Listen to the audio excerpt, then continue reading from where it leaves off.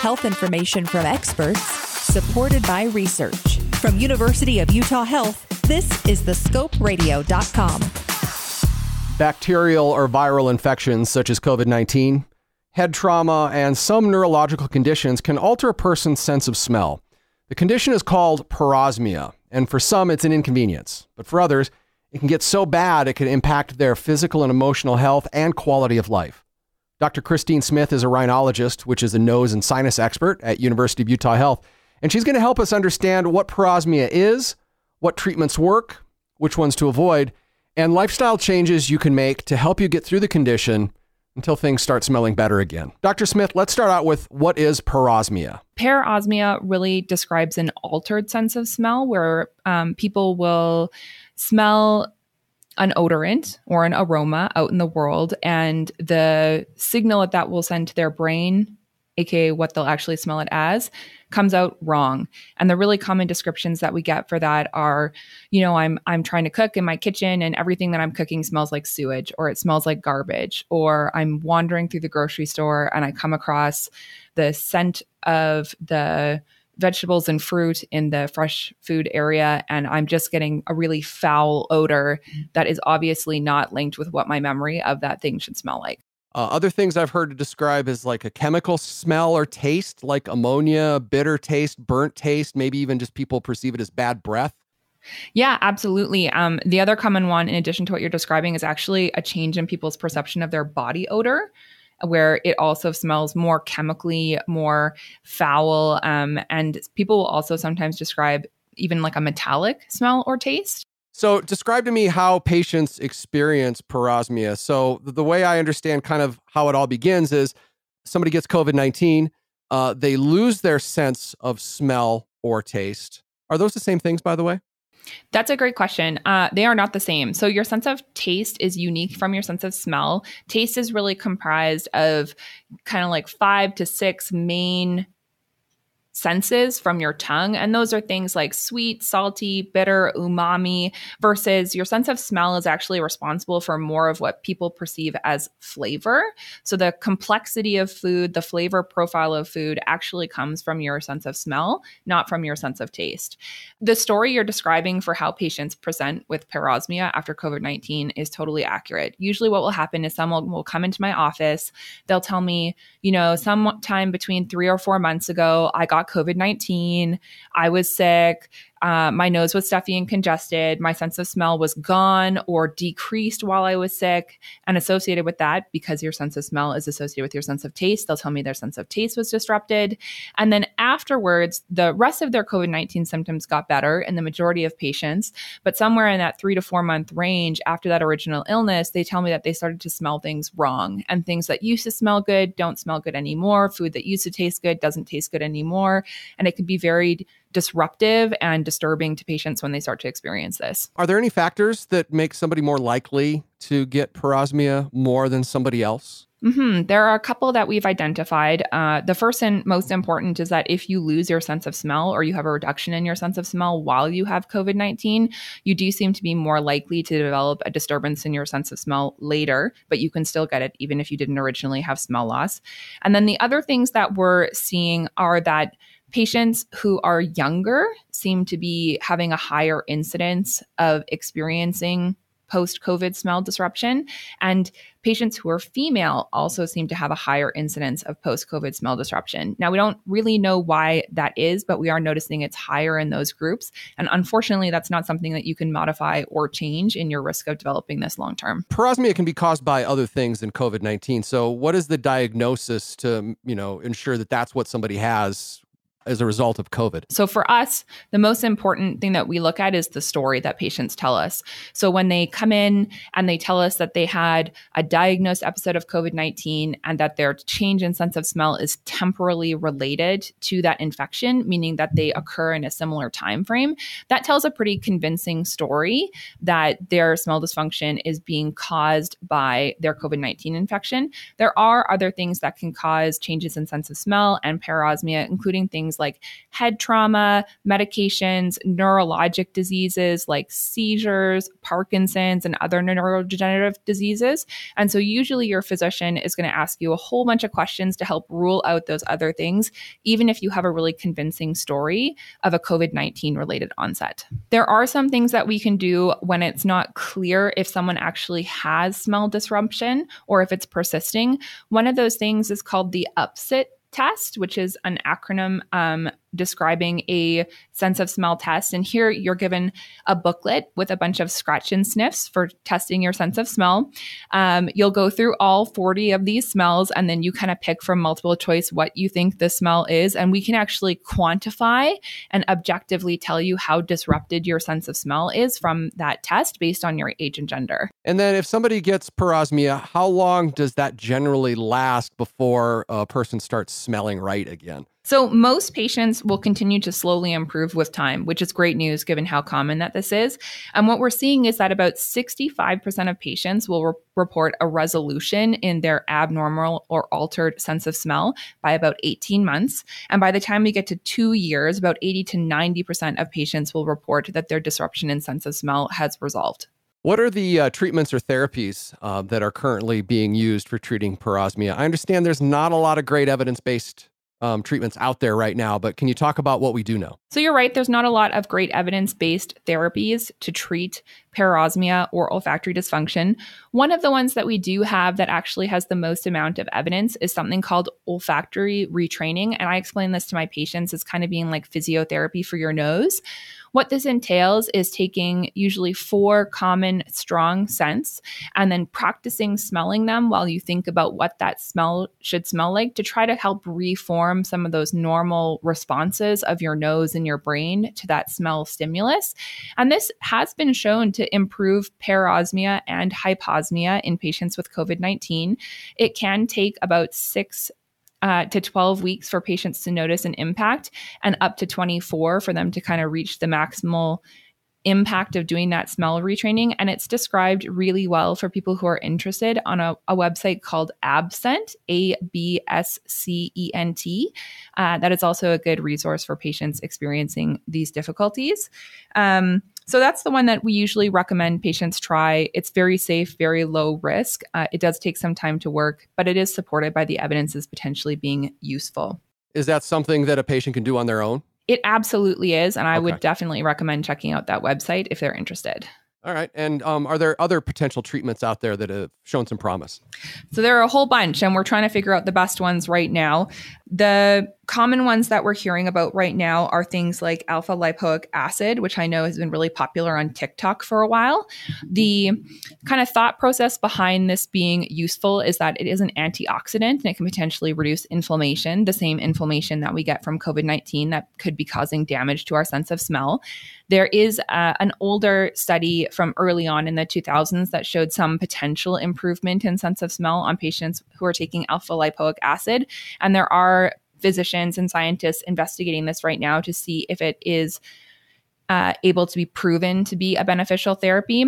Now, the challenge with alpha lipoic acid is that taking it can actually cause some pretty significant side effects, including that it can lower your blood sugar. It's one of the medications that's sometimes used to treat diabetes. So if you already have low blood sugar, or if you're taking diabetic medication, that can potentially conflict with your treatment or put you at risk for having a dangerously low blood sugar. And similarly, like a lot of supplements out there, when you take them in higher doses, this can be associated with complications like insomnia, diarrhea, rashes, and fatigue. And so it's worth thinking about if you're potentially thinking about that therapy. In addition to this, there are 2 other kind of novel therapies that are being investigated in clinical trials. One is called a stellate ganglion block. And this is where usually a trained anesthesiologist or pain doctor would inject a medication into a little bundle of nerves in your neck, just behind your carotid artery. And this helps to block the nerve pathways that kind of are associated with this whole neurological pathway the stellate ganglion block itself is not a novel therapy. It's something that's been used for many years for chronic pain and for PTSD.